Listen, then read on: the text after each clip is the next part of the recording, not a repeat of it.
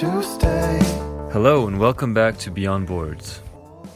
Today's guest is a photographer, filmmaker, and one of skateboarding's very best storytellers. Patrick O'Dell launched a blog called Epically Latered in the early 2000s, which eventually became a TV show on Vice, documenting skateboarders' lives and journeys, their ups and downs, the inside stories. He's had in-depth interviews with pretty much every legendary pro skater from the early 90s up until recently, such as Chad Muscat, Gino Iannucci, Jason Dill, Andrew Reynolds, Eric Costin, Arto Sari, to name a few. In recent years, he directed the Big Brother documentary Dumb, and he's currently collaborating with Vans, aside from being a full-time dad. So here's my conversation with Patrick. I hope you enjoy it. Never ends.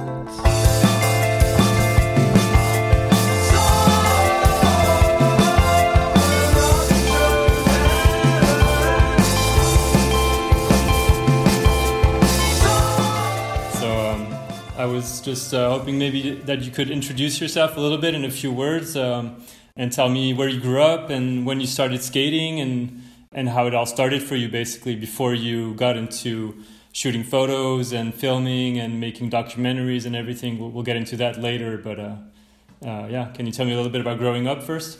Yeah, I was born in St. Louis, Missouri, but I consider myself from Ohio. That's right, yeah. I think I saw that somewhere, yeah. We moved around a lot. I started skating in Hong Kong because I lived there too. Oh, nice. Cool. How old were you when you started? Well, I guess it depends because I skated before then when I lived in Ohio and Kentucky. But I didn't skate in the sense that I knew what an ollie was or what tricks were or what Thrasher magazine was.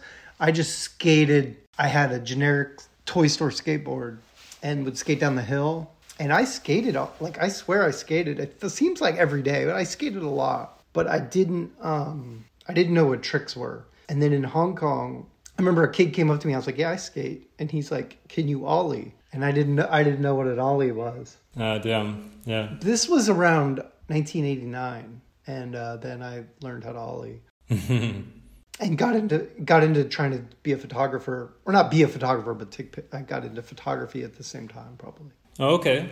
So as a teenager, basically. Early teenager, like 13, 12 or 13. And so you were just shooting photos, not filming, right? Yeah, I didn't film at all. It was like shooting fake skate photos, like Poser of the Months, where you would like stand on a ledge or something, or like pose a trick. I would take those kind of photos. Mm-hmm. Yeah, and just learn to skate. And did you ever want to pursue like some sort of career in skateboarding, or did you try to get sponsored, or was it pretty much always just something you were just having fun with your skateboard and not overthinking it, kind of? Or no, I think I fantasized about being a pro skater. I would watch videos and think, oh, maybe someday I can be as good as these people, or daydream about being sponsored or being pro. I just never had the athletic ability to ever even get close to that, where I always had friends better than me. Right. At skating. So in Ohio, I got sort of, not like shop sponsored, but kind of. Mm-hmm. But that was the closest thing. And so, yeah, I was never a contender for being a pro skater at all. But I definitely daydreamed about it. Sure. Yeah. I to this day, I might daydream about it. Okay. Like daydream about being an amazing skater. Not necessarily now. I don't daydream about the accolades of being a pro. Sure. I just daydream about, imagine if you were as good of a skater imagine if you were Cardiel or somebody. That would be pretty sick, yeah. Like, you imagine like tricks you could do. Yeah. Absolutely. So you said you started shooting photos pretty much as you started skating. And when did it become more of a job or a gig or a means to pay rent, basically? And I read somewhere that you eventually started working for Thrasher in New York City. How old were you when that started, and how did it all happen, basically? Well, when I was in Ohio, I made zines, and I sent photos. I met Bryce Knights, who was the photo editor of Thrasher, and he was like, send me pictures. And I sent him pictures, and a few were published in Thrasher. And then my parents really wanted me to go to art school. I'm sorry, they wanted me to go to college, like a university. I went to art school as a way to kind of make them happy but also do photography. Right. I went to art school in San Francisco. Cool. I would say I was shooting photos and submitting them, but I don't think rent was paid with photography at any point in college. Okay. And when I moved to New York, it wasn't either. I mean, for a long time, I worked jobs and... Yeah, photography was on the side. Yeah, and then at that point, though, I was trying, because in college, I kind of had an excuse. I could just like... But after I got out of college, I was like, I want to work for a skate magazine or something. I need a job. And I did have like waitering jobs and stuff. But yeah, I would say it wasn't until maybe 2001 or something that I actually got a job with Thrasher. Mm-hmm. One question I had was if you have like one or two favorite photos that you shot during that time. I don't know if that was pretty much at that time, but one picture that stands out to me is the Dale frontside ollie on this like kind of DIY spot in New York City with the Twin Towers in the background. That's a photo you did that I've always enjoyed very much. I would say that was one of my favorites. That one, it was funny. I put flashes up and we shot it with flashes. Mm-hmm. But the flashes were like a white light. It was like sunset. And I remember later thinking I should disguise the flashes as like yellow, like make them match the sunset so it doesn't just look like a blinding white light coming in. It would like actually look like organic. Mm-hmm. But I didn't in that one. And then the one that they published was one where the flashes didn't go off. So it's a little blurry. The photo doesn't really hold up. So it wasn't exactly what you had aimed for? No. Well, it ended up looking better than the ones with the flashes. And also his feet were like a little sketchy in the one they published. And so I remember Jake didn't want to run it from Thrasher. He's like, it's blurry and his feet are suspicious because his feet are a little sketchy in the photo. Like, you mean they're not perfectly on the board or something? No, it looks like kind of like a bell. Oh, okay. And it might be like, I mean, he made the trick. He did a bunch of ollies. Yeah. But like that one could have been a bail. I don't know. But it was the right one for the lighting. Sure. Okay. And we liked it. But yeah, if you look at it, you're like, is he really going to land that one? Did he actually make this? Yeah. So Jake Phelps said his feet look suspicious and it's blurry. And I think he's right, but we ran it anyway. And it's weird that it became like that people remember it, you know. Yeah. And that's why it also ran kind of small, because if it was like a double page, it would have looked bad, I think. How long did this gig with Thrasher last? I don't remember. Maybe 3 or 4 or 5 years. And so you were in New York City that whole time, or did you go back to California? Or I think towards the end I was going to California a little bit, but I was in New York. Okay. And so when did Epic Later kind of start in the middle of all this? I think I understand that it started as a blog, if I'm not mistaken. Yeah, I did a blog. I started doing a blog because I just thought it'd be fun. Because someone else had a blog and I was like, I want to do one of those. And there was social media, but there wasn't sort of like photography social media. So I just started a blog. What year was that? Do you remember? 2004, probably. And the blog got really popular, so it had tons of views. And then I stopped working at Thrasher for some reason. I just quit for some reason. Now when I think back, I'm like, why did I quit? That was like fun, but I did impulsively. And then I started working at Vice as their photo editor. Mm-hmm. And then they started the channel, I guess. Or it was like an online channel. They started creating content. And they asked me to do a skateboard show. We named it after the blog because I couldn't think of a name. And I thought the name Epically Lettered was kind of stupid, but I couldn't think of anything else. So we named it after the blog, and then... How did you come up with the name in the first place? I think you mentioned that in a few interviews, but I can't remember. It was just an inside joke. Like, I was on a skate trip, and we just kept saying epic sarcastically, like epic, or ironically. And then we kept saying latered because somebody said latered, and we thought it was funny. It was just like a kind of a made-up word. Okay. And it was an inside joke, I guess you could say. So epic and latered were two inside jokes on the same trip. And so when I was sitting in front of the web company trying to think of names for a blog that weren't taken, like I tried a couple others and they were taken. Just the .com, right? Which I could have done like a different thing, but I wanted a .com, I guess. And I kept thinking of other, and then that one came up, like I could use it, which is funny because epically is spelled wrong. It's not written like that?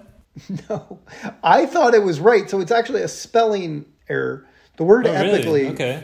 is, what is it? EPIC Like ALLY or something? double L. I don't know. You can look it up for me, but it's spelled Okay. different. It's spelled wrong anyway. I didn't know that. Okay. And then later it is a made up word. So the whole thing, of course, it was available. Yeah. It's two made up words next to each other. So, And how did Vice react when you suggested to use that name? no, they suggested it. Oh, okay. Okay. It was the other way around. I didn't want to, but I couldn't think of something. And then my boss at the time was like, well, if you can't think of anything, it's going to be called Epically Latered. And I was just like, all right, fuck it. Yeah. Let's just go with that. Yeah. Yeah, just go with that. Who cares? I think it's like anything with names. They always seem stupid. Mm-hmm. And then they just become what they are. So, like, I think, like, Thrasher is a stupid name, or Baker's a stupid name. But you just, like, or Anti-Hero is even kind of a stupid name. But you just, like, it just becomes rad because the thing's rad. Yeah. I'm not saying Epically Latered is, but it just becomes what it becomes. Sure. But I've always like cringed at it a little bit, but now I'm just like, whatever, it just is what it is. No, it's a good point. Actually, I never thought about that. That like names like Anti-Hero were kind of stupid, but then the branding and everything is so good. Anti-Hero is a little on the nose, right? Like a little, little obvious. But it became something so epic and so again epic. It really is, and so now I never even thought about that.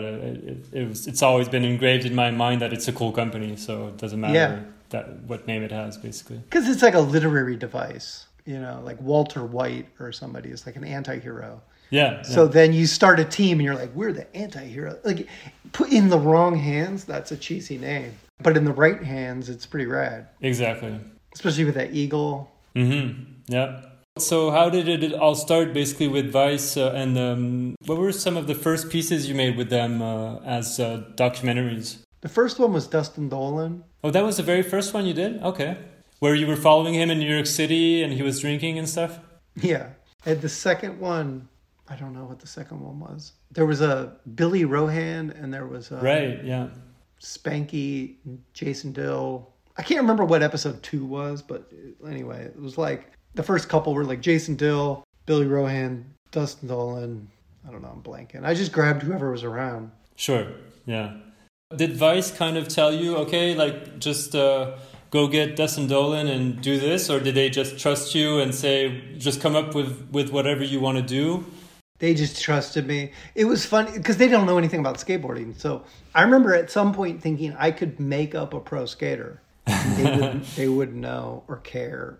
And nobody watches it before it goes. I mean, somebody must have watched it to make sure there was no like the legal department probably watched it, but nobody was like knew about skating enough to know how accurate it was. or have an opinion. Yeah. Which was funny because we did a season not recently, but like a couple years ago. And they were asking for the ideas and the skaters so that they could like approve them. And we were like debating who we were going to do and not do.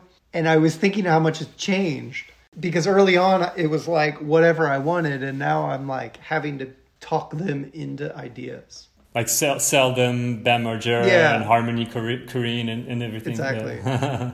Yeah, that's funny. Did you ever try to do that, to pull off this idea of creating a false pro skater and like doing a kind of an inside joke or something? Or I don't think so. I don't think we did that. I did one once. I don't know if it's on the internet. I did one of Javier Nunez for a character on a TV show. He was a character on a TV show called How to Make It in America. And somebody from HBO asked me to do a fake Epically Latered on the character. And we did it. okay. And I haven't seen anyone mention it or anything. Like, it could be on YouTube. But we made a fake Epically Latered and we had all these people in it talking about the skaters if he was real. I mean, Javier Nunez is obviously real, but it was the character. Maybe you can dig it up for this. Yeah. That's I'm gonna write it down. It's actually, that would be pretty cool. So, how did it work as well when you started? So did they give you like a number of episodes that you had to shoot, or did you pretty much just come up with whatever you wanted to do, or how organized was it basically? Did they tell you like make us like 12 different interviews or something? They didn't tell me anything. Yeah, they just needed content. And then my show was getting more views than any other show. So then they were like, oh, this is working. Like, people are coming to watch this. And I had an editor that was designated to my show, this woman, Lauren Cinnamon. She was the editor just for Epically Latered. So I was almost doing it on a weekly basis, like just giving her tapes with kind of focused on a certain person. And she would sculpt it into a piece. And then we would put it up. And they were like filmed the week before. Wow. I was interested in doing that forever. I thought it was fun, but I mean, it didn't work out that way. But at that point, we were just like cranking them out.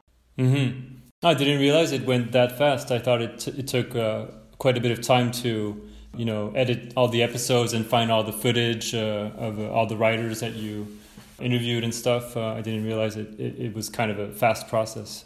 It was really fast. And some of them, you look back and you're like, I wish I had spent more time working on this. Because if it's like a historical document in skating, and we just kind of blazed through it and cut corners and put it out. Like watch, I don't really watch the old ones, but a couple times they've come up and I've just been like, man, this is crappy. Like, if we had spent longer, not the editing is always great, but the shooting, we were just rushing through them, because I was just like, let's just make these. And I didn't have a budget. They paid me for like the finished product, but like they just gave me a camera and a mic and I went out and filmed. There was no like travel budget or stuff like that. Occasionally I could get a flight or something, but mostly it was just backpack with the camera and the mic in and a little tripod.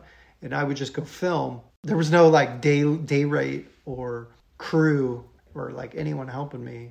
Just go up, film, and then hand the tapes to the team who would then edit and put it together. That's probably why it worked, because it felt very organic and just very authentic, At least that's what I felt when I saw them the first time, the first few episodes. And I mean, not that the rest wasn't, but like the latest season that you made was definitely a lot more of a production, like a lot more right. Editing and more serious, so to speak, like if you compare with the first episode with Dustin, it's a bit more like just hanging out for a day in New York City, and that's cool as well. It's like a different approach. Yeah, I just found that if I waited for somebody to help me, it would never get made. So I just had to go make it. Mm-hmm. And I've seen the difference now in my career, because you get to a point where you want to have things look nice and you want to have a production and budget, and things don't get made.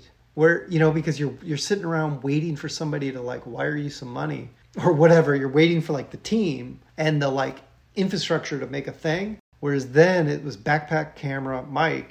Mm-hmm. And I can on my own get things made. But when you're waiting on like a 20-person crew, or you're waiting on like somebody to finance something, it just take forever. Yeah, no, absolutely. So you had some pretty epic interviews done, like some legendary pro skaters. I listed just a few, but like for people who are listening to this and who haven't checked out your work, like you had Eric Costin, Guy Mariano. In the most recent season, you had Chad Muska, Bam Margera. In later ones, you had Ali Boulala, Arto Saari, like pretty much all the most legendary skaters from the 90s and early 2000s. If you had to pick like a kind of a top 3 or top 5 favorite interviews you did, who would you pick today? Well, I think the Cardiel episode really sort of, I don't know, it felt like a memorable piece for me, like a point in time and a person. I don't know. It just felt like that's what I'll be remembered for, is the Cardiel one. I'm proud of it. And I'm proud of getting to tell John's story. Yeah. And kind of like, well, I was going to say help him out, because it did that. Like, I think because a lot of those videos back then were so scattered, we'd put it in one place and let him tell his story and put it together. And I think a lot of people that maybe didn't know about him got a chance to kind of get it all in one place. So it felt good. Mm-hmm. And then another one, well, the Ali Boulala episode, I'm probably the most proud of. Mm-hmm. Like, because the Cardiel and the Ali Boulalas actually, to me, feel like documentaries. I mean, obviously, I would make them different now, but like at the time, it didn't feel like there were any holes in them. It was like a complete story. It had a beginning, middle, and end. And yeah, the storytelling was great. Like, I started skating in 2000, so I knew John Cardiel when I started skating, but I didn't really grow up watching him, and he wasn't. I was really more into technical skating when I was younger. So Eric Costin was one of my favorites, for example. So John Cardiel was not really on my radar, so to speak. And when I watched the Epically Later episode on his life, I was really amazed at how sick he is, how incredible of a skateboarder he was, and how gnarly his injury was. I knew nothing about all that, and it was really, really interesting and inspiring. And it made me really appreciate, his skating so much more. So yeah, that was a really cool episode for sure. So my favorites, I think, were Cardiel, Ali. I was really happy to do Alyssa Steamer and Eric Dressen as episodes. I think because those people... So Ali was... I understand. I think a lot of people might hate him because he killed another pro skater. Well, yeah, it was an accident, but yeah. Mm-hmm. So I felt like maybe this is... Not that I had an agenda necessarily, but I just knew Ali. And I thought it was a nice opportunity for him to sort of tell his story. Absolutely, yeah. And Alyssa and Eric Dressen, I also thought were underrated in skate history. That I guess it feels good when I have my own heroes and I don't feel like they're getting the credit they deserve. And if I can come in and let those people tell their stories so that other people can see what I see, that feels good. Yeah. Whereas somebody that's already, like if I went and did the Tony Hawk episode right now, not that it would be bad, but people already appreciate him. Yeah, sure.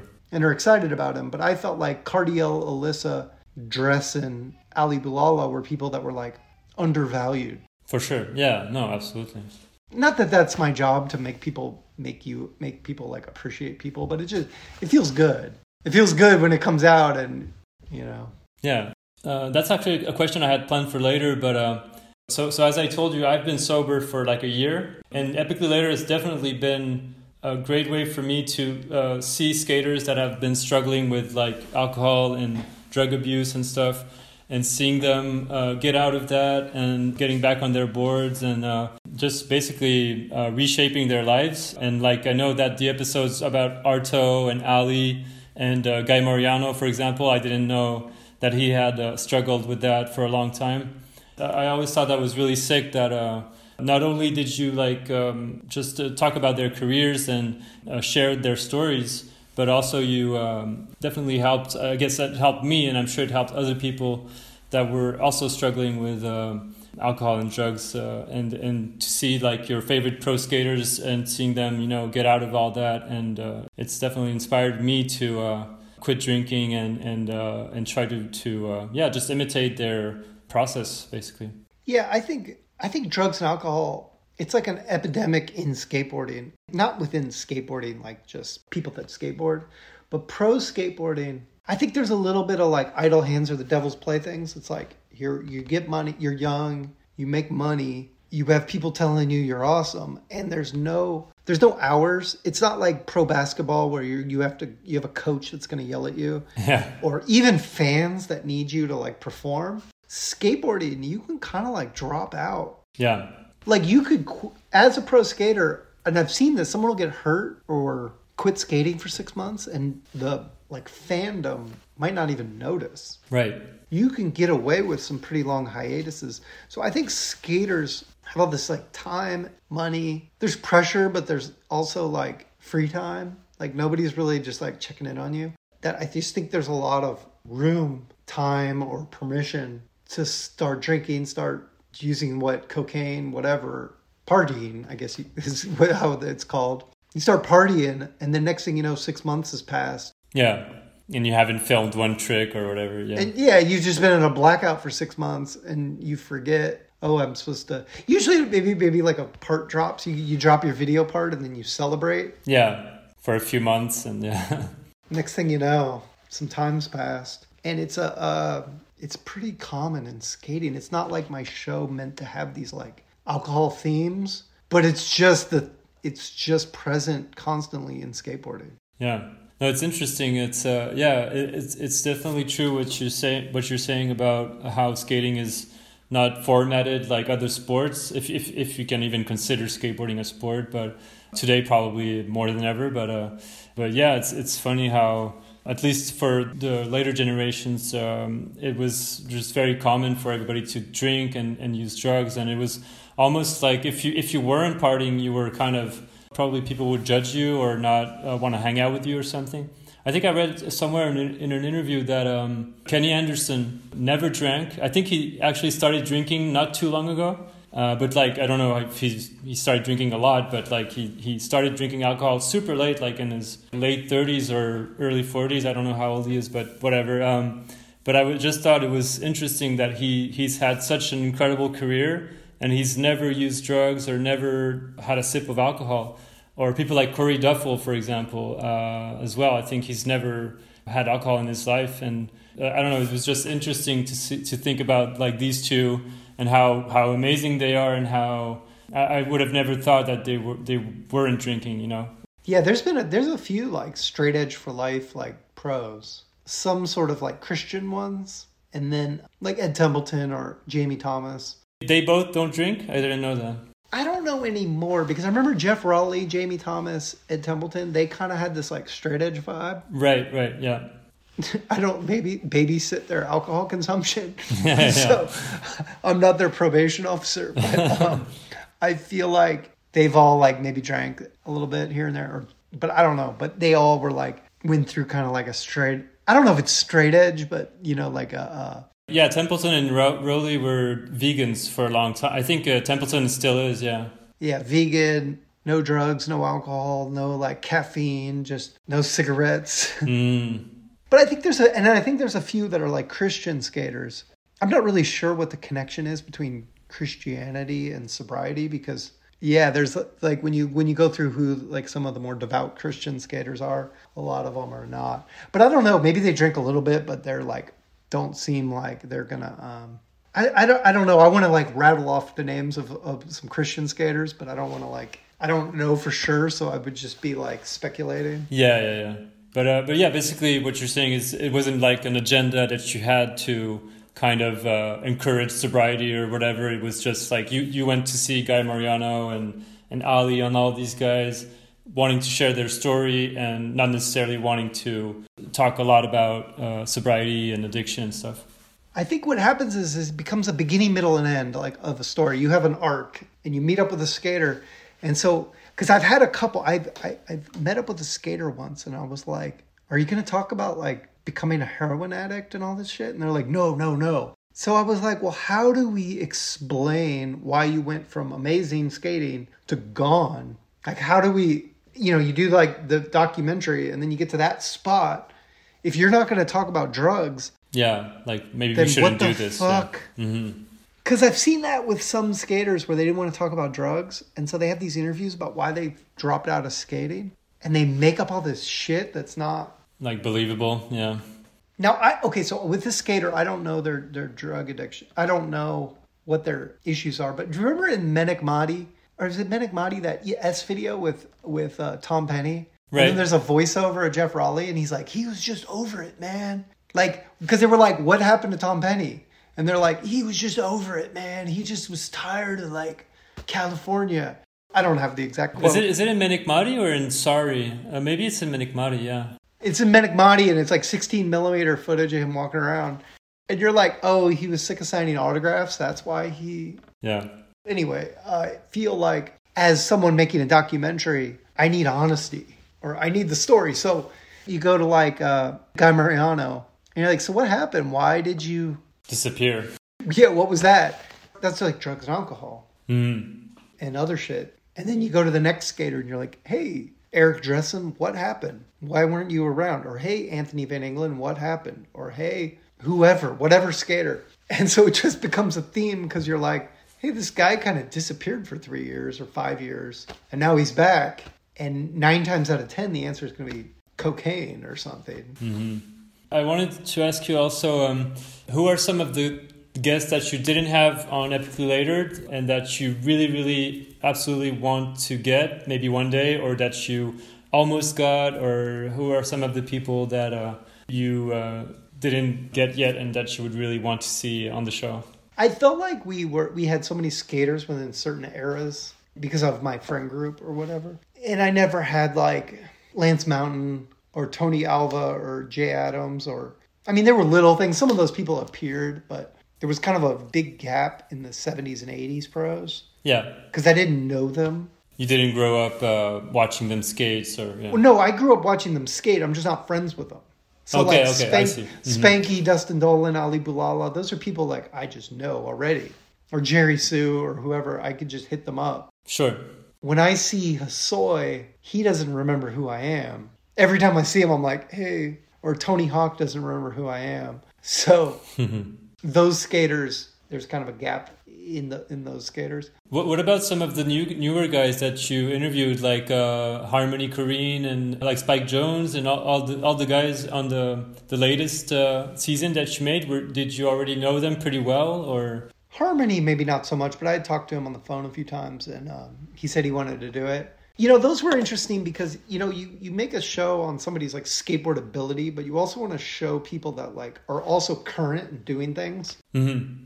And I like in skateboarding finding the people that created the culture. So Harmony Korine would be like one of the more extreme examples on my show of somebody that wasn't a pro at all. Yeah. But he's somebody that influenced the landscape of skating and the aesthetic and has insights. You know, I always look now for experts. Sometimes I feel like I don't always need to hear from just the skater that did the trick. It gets repetitive. But you want like voices that are experts on skating. They're like thinkers. They think about skating. They think about how it plugs in and have ideas and are poetic about what it all means. Mm-hmm. And Harmony was a little bit of a risk. It was also hard because those episodes needed to be 45 minutes or for 50 minutes. And so some of them, BAMs felt like it could have been 2 hours. Yeah. And then I remember Harmony's being like, this should be 25 minutes. And we had to stretch it to get it into the time slot. Whereas on the web, we just make it until it got boring and then turn it off. Yeah. You know, you go like, this one's 15 minutes. This one's 45 minutes. This one's 2 hours, like whatever. Harmonies, I was like, I got to stretch this. Not because he's not interesting, but because the interesting things about him need to at least tie into skateboarding in some way. Right, yeah. And his influence in skating was Kids, Gummo, some of the people that were inspired by him, like Alien Workshop, and some graphics he did. Mm-hmm. And some of the people he knows within skating, like some of his friends and stuff. But it was a little bit tough to get it to 50 minutes. Spike Jonze was a lot easier because he did a lot more in skating, having like owned skateboard companies, and sure, he's still present in skateboarding. He's behind the scenes, but he's relevant. Mm-hmm. So the time slots were a little tough. Yeah, I actually wondered about that because that last season you made, which was like 2 or 3 years ago now, you had it formatted for TV, right? So you had to like cut it so to insert like TV commercials and stuff. Mm-hmm. So did it really change a lot your approach as to the storytelling and everything? Yeah, each section was down to the second. And so you'd mix sections and each section had a theme, but they were literally like, we need to cut 8 seconds or whatever. Like we need to cut a minute. We need to add a minute. Mm-hmm. And then each section needs a theme. I mean, there was a little bit of flexibility in there, but on the web, you just do whatever. You just make it however long. It doesn't matter. So that was tough. We also used music for the first time. My show never had music. Occasionally, sparingly, occasional music. Some of the episodes we started to play with music a little bit, but it was always like ambient. Like Ali Boulala's, we put a little bit of scoring. That's right, yeah. There's like kind of a sad kind of music in the background, but not very loud, kind of discreet. Yeah, I had Randy Randall from the band No Age score it. I just told him like music that you don't even know is music. Like I don't want to know. I don't want to think about that there's music. Sure. So yeah, it was scored, and there was occasional other times, but there's episodes with no music the entire time. And it's cheaper, but it was like an aesthetic choice, kind of. But then with the television show, that just wasn't going to fly. So they were like, we need to score all these. I mean, not score them. We need like music. And then I think we spent all our budget on the Spike Jonze episode so we could get like Sonic Youth and Dinosaur Jr. and stuff. And then the rest of them, we went cheap. Okay. So that last season, so it was a bit more formatted. Were there talks about doing another one later, or was it just basically let's do this one and we'll see? Or there was. I think I got an email like, let's think about the next season. And I wrote down a list of topics or people or whatever. But just nothing came of it. And I think there was, I don't know, because I don't talk to anybody really advice right now. Or I don't know. Not that, no, that makes it sound like I have animosity. I just don't. The people that I worked with don't work there anymore, and everyone's moved on. So I don't know what their budgets are or what's going on. So it's just like fizzled out. If they hit me up and were like, do 8 more, I'd do it for sure. Okay. But it's just like, I never hear from them. Would you like to do that, or would you like to go back to eventually, maybe one day, go back to what you were doing before, like on the internet, where you had a bit more freedom and creative control? Or I think I would do it on the internet. I would do both. Whatever. I'll do whatever. You know? That would be sick. I really love to see some more episodes from you. Like there's a lot of other people in skateboarding that would be interesting to cover. You mentioned Tom Penny earlier. Like he would be a super interesting person to whose career you could cover. And he's coming back. Like I saw on Instagram, I think yesterday, he's skating for S again. It was kind of strange, but yeah, no, it's cool. It's cool to see him still skating and still out there. So yeah, I felt bad what I said earlier about his mental health, but I mean, yeah, he's one of the greatest of all time for sure. He's one of those people that you trade stories about. We all have these stories about Tom, and you meet up with somebody and be like, dude, I saw this or I saw that, and is there ever an opportunity to do episodes about him? Or yeah, I interviewed him for Jeff Rowley's. Oh, you did? Okay. He's in Jeff's. I haven't rewatched it since it was new, so I don't remember. But I remember the interview. And it was the most unusual interview one of the most unusual interviews I've ever done. Because I tried to do it like we're talking now, and he didn't. He had what he wanted to say about Jeff like memorized, so basically we sat down and he told me the entire history of Jeff, and then he's like, "Can I look at it?" And he looked at it. He watched it on the back of the camera on the monitor, right? And he's like, "I want to do it again." And he sat down and I didn't even ask him a question. And he just said everything, and it was all verbatim repeated. And he did it again. I want to say maybe 3 times. And then we were done. No questions. It was just, I'm just going to say what I want to say about Jeff. And it was kind of what I would have asked anyway. And then he said, and he's told me which parts to use. And he said, don't make me look bad, basically. Because he's kind of aware of how he is. And yeah, how mythical he is kind of in the skateboarding world. How mythical, but also he just wanted to make sure I was sensitive to how he looks and sounds, to put him in a good light. And I respected it because it was nice of him to have him on. Yeah. But he's kind of, this has happened a few times in people want episodes on certain people, and there is mythology around certain skaters. And sometimes I feel like it would be a disservice to look too close, to follow Tom for 6 months and make a documentary. Yeah. It might not be what we actually want. And same with people wanted Lenny Kirk. There was the skater Lenny Kirk. Yeah. And everyone's like, do one on Lenny Kirk.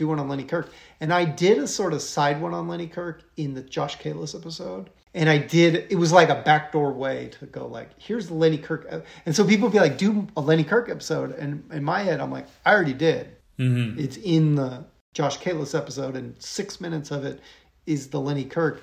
And I don't think you guys want more. Like, I don't think you want 2021 Lenny Kirk on camera. I don't think you want it. You think you want it. It might actually like ruin the myth. And I'm not saying Tom ruins the myth, because actually the myth is pretty interesting when you get close. But we tried to slip Tom Penny into other people's episodes. And if someone made a Tom Penny documentary, sign me up. I'll watch it. But you probably won't be the one to direct it, or? Yeah, because it could almost be like exploitational. Like he's not. Well, I'm not a doctor. I don't know what he has, but he has mental health issues. Is like the generic way to put it, I guess. Besides addiction, his addiction might actually not be the main thing. Sure. Yeah. And Jeff told me about his upbringing in England. Yeah, and Jeff said when he went to his house, he went there and there was like no one was home and the windows were smashed out, and he lived in a house with no windows, and it sounds like he had it tough from the start, and some of that stuff is inevitable that someone like that is almost like feral is going to have problems as an adult. Yeah.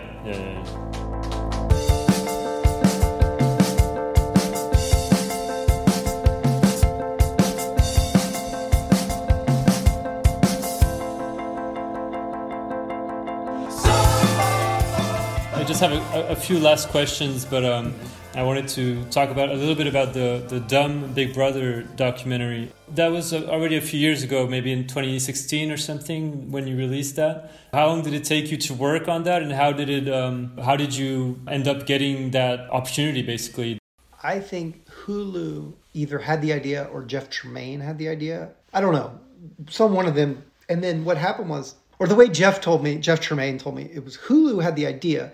And Jeff is like, well, I can't make a documentary about myself. So he hired me. So Jeff was like my boss. Jeff was one of the executive producers on the project. But he said he wanted it to look a little bit like Epically Latered. Sure.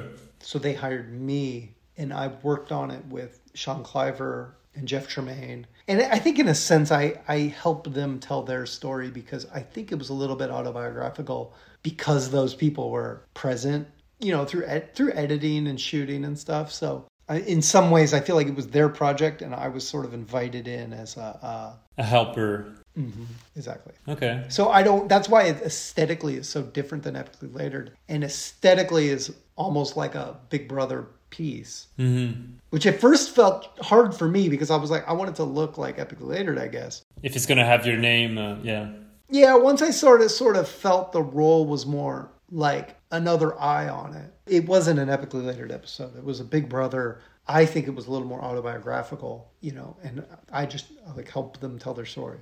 Yeah. We touched on this a little bit, but basically what I was interested in the process of when you do an Epically Latered episode, do you usually kind of script, so to speak, the episode before you actually get with the guest and start interviewing him? Or does it kind of all happen organically? And I'm sure it must have evolved a little bit from the start to the latest season you made, where it was for TV and everything, and it was a bit more like formatted. But basically, do you kind of sit down with the guest and talk with him or her about like, what is a list of topics we want to cover, main events in your life or something? I think I learned early on I didn't know script, just show up, camera, film, ask questions. And then later I kept getting like curveballs where you're halfway through filming or you're towards the end of the filming and then someone's like, well, I don't want to talk about this. And a couple of times it was like a problem. Where you get down the line and suddenly they're being not difficult, but they're just like, this is off limits, this is off limits. And you start to think, shit, I need to like address this before we start. Mm-hmm. And so the outline came about because of that. And so then I would write like, here's the story. I don't think I necessarily ever meet up with somebody and go over the outline. But I think like, say when Ali Boulala said he would do an episode, I go, are we going to talk about Shane Cross? Because I don't want to fly to Sweden and then he's like, no drugs, no Shane Cross, no jail. Yeah, well, yeah. And then you're like, what am I doing here? Not because his skating isn't important on its own.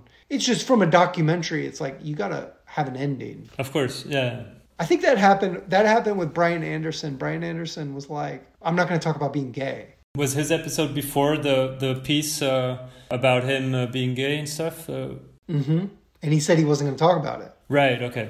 And we were already kind of shooting. And I remember thinking like, well, that makes things complicated, yeah.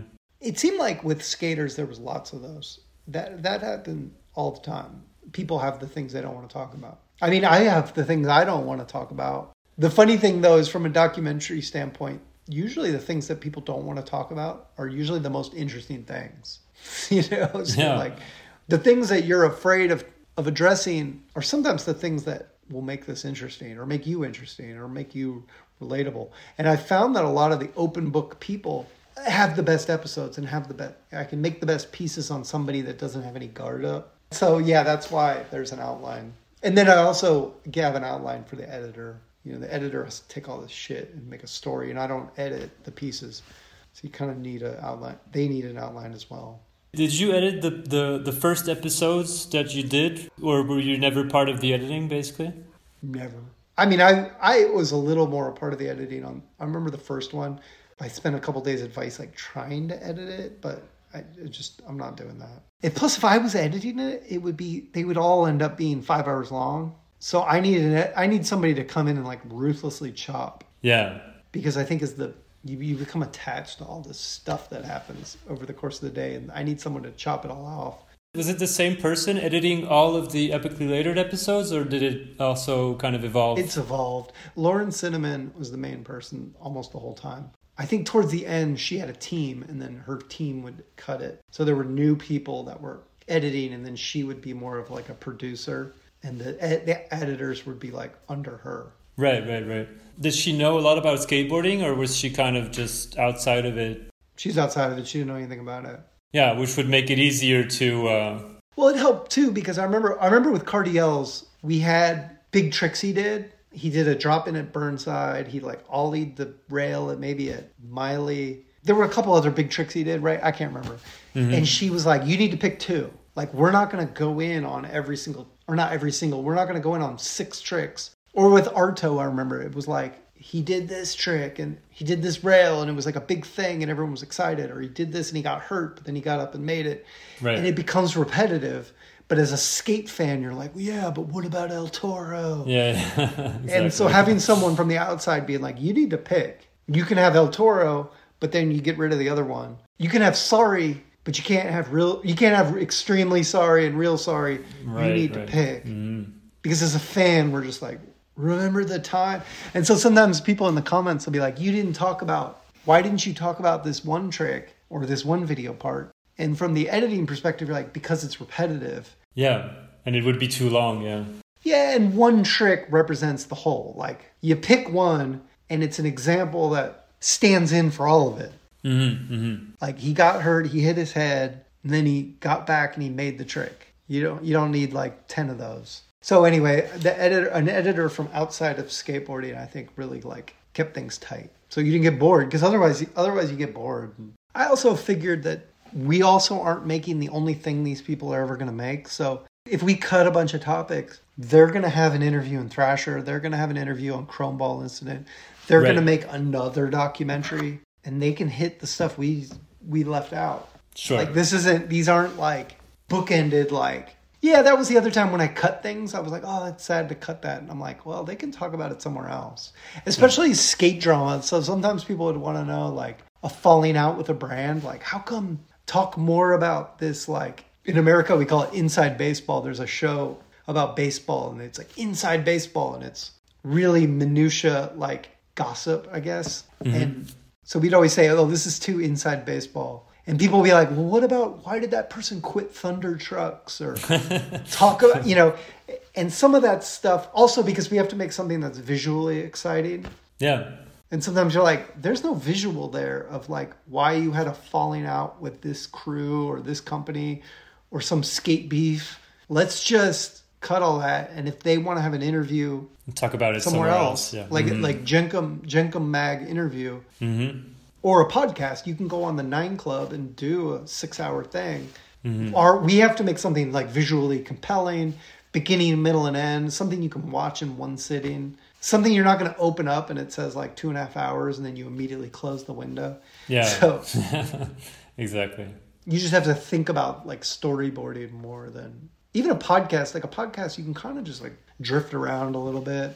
But if it's too long, it's, as I told you earlier, like I had this interview that lasted 6 hours, and like it was fun talking with this person for 6 hours, but who's going to listen to that? It's just way too long. I think you have to cut it into parts. With the show, we cut it into parts because I think a couple of them, I think Gino Iannucci's episode somehow was 2 hours, but they were cut up into parts and they were dropped weekly. Right. Yeah, so you could sit down and listen to Gino for 8 minutes and then wait for the next 8 minutes. But you spread it out. We didn't make a 2-hour YouTube. Right. We made like 8-minute YouTubes or whatever that you come in like episodically and finish it later. Sure. You just don't want to like bum people out with like these big lengths. Well, yeah, no, exactly. So can you tell me a little bit about some of the more recent work you've been doing? I saw some of your most recent work with Vans. You did those 2 cool pieces with Cher Strawberry, I think was the last one I saw at least. And there was a little one about Brianna Gearing as well. I hope I'm saying their names somewhat correctly. So is that your kind of main work that you're doing right now with Vans, or what are you up to these days? Well, yeah. I'm stay-at-home dadding, because I have a baby. That's a full-time job right there, yeah. Dude, it's insane. It's harder than anything I've ever done. So I'm doing that, and then on the weekends I'm doing shooting. Those are for Vans. It's commercial work, I guess you could say, because those are usually, there'll be like a collection of a capsule, like Cher had a colorway and a couple shoes. And I've done a bunch of those. A lot of times my name's not really on them. They're just sort of like, they're just tools to sell the collection. We did one with Justin Henry from Ohio. Mm-hmm. And so the last one was Cher. Yeah, I'm stoked on them. I mean, in a sense, they're commercial. They're advertorial, I guess you could say. But it's fun, and I love Vans. So we're working on like batches of those right now. We have a bunch coming out. Cool. So all for Vans. Mm-hmm. That's like your main gig right now. Yeah. So my wife works, so I stay at home and watch Arthur Monday through Friday, and then usually maybe Friday afternoon, then I start to have free time. Mm-hmm. And so I schedule the shoots on Friday, Saturday, Sunday, and try to shoot Friday, Saturday, and Sunday. And I have a team. Like I don't do it alone, but yeah. I try to schedule my shoots on Saturday and Sunday. And then like last weekend I shot with Tyson Peterson, who skates for Vans, and Brighton Zoyner, who skates for Vans. She's on the Olympic skate team for America, and she has a little collection of shoes. And so I went and filmed with her on Saturday, and then filmed with Tyson on Sunday. Okay. And then filmed with Reynolds after my wife got off work. I went and filmed with Reynolds. Nice. In the evening. So I schedule it all around my wife's work and taking care of Arthur. That's cool. So it's all Vans riders, but from really different generations and backgrounds. So it must be quite interesting. It's fun. It's fun. And I like it. I mean, I like staying in touch, and it's fun. It feels like relaxing at this point compared to a toddler. I'm like, man, I'm just going to go like shoot the shit with Andrew for like 2 hours. It's going to be relaxing and nice. Yeah, no, absolutely. So for the few interviews I've done so far, I usually end up with this question about the current state of skateboarding, and in a month from now, it will be in the Olympics for the first time. And it's evolved so much. Skateboarding has evolved so much, of course, since its beginnings. As I said earlier, I started skating in 2000, right when I think the first Tony Hawk Pro Skater game was coming out. And when I started in France, it was still not frowned upon, but people weren't stoked on skating. And today, skateboarding has become something so much, marketable. But yeah, no, basically, I just wanted to ask you what your perception is of its current state right now and how you see it evolve in the near future as a sport, as a culture. Yeah, I like skateboarding now. People romanticize the 90s when I started skating or got really into skating, but it was a hard time to be a skater.